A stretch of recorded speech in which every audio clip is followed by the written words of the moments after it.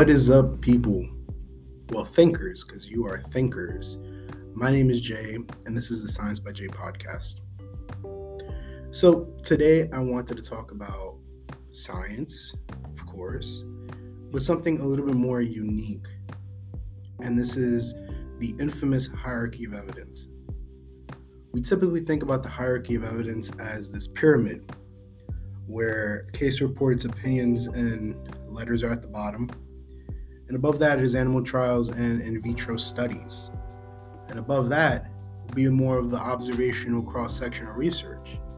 And a little bit above that, you have probably the cohort studies and the case control studies. Then even above that, you have the randomized controlled trials. And at the tippy top, you have meta-analysis and systematic reviews of those randomized controlled trials. And we typically think about this hierarchy in a very dichotomous, simplistic manner.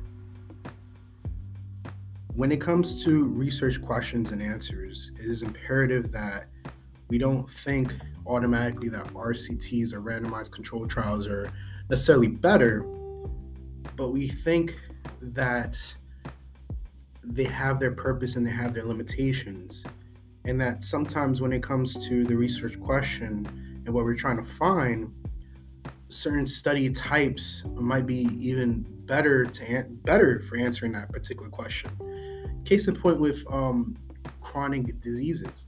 If I'm trying to find the relationship between certain exposures and the outcome, which is cardiovascular disease, I cannot have a randomized controlled trial.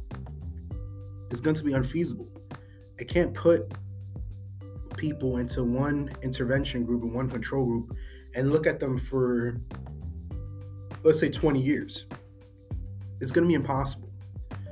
It's going to take too long. So what we often have to do in that instance is an observational prospective cohort study. And that might be more robust, more feasible than a randomized controlled trial. Same thing with the whole pandemic situation. A lot of times we have to do case control studies because we cannot do a randomized control trial allocating one group to get infected while the other group is not infected. That's unethical. We can't do that. So when it comes to the, hierarchy of evidence, we have to think about it as more of a interweb, as more of a different way of thinking. We have to see it as looking at the appropriate question with the appropriate response. And we have to rethink how we think about topics such as causality and health and the health sciences. Cause and effect isn't just, you put one independent variable, one dependent variable, and then boom, you get cause and effect. No, it's way more complicated than that. In actuality, there's time factors, there's replication factors, there's often fallacies related to causality that we have to look out for.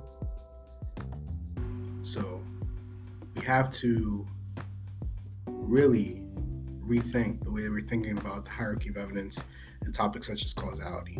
When it comes to health, we often think of these simplistic models, such as the biomedical model or biomechanics when it comes to exercise science, or certain individuals with nutrition think about nutritional biochemistry instead of thinking about more holistic issues such as, societal factors, such as psychological factors, something that we will see more in the biopsychosocial model, which would be way more appropriate for a lot of the health sciences.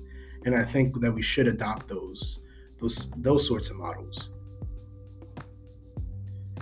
So again, this is just getting you to think differently about science, about the nature of science, thinking differently about cause and effect, thinking differently about health in general.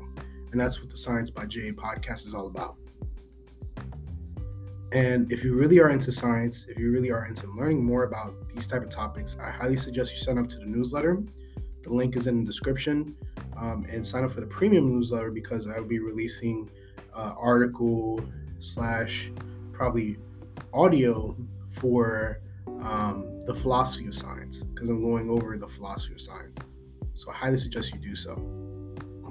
And I hope everyone has a great Thanksgiving and a great week.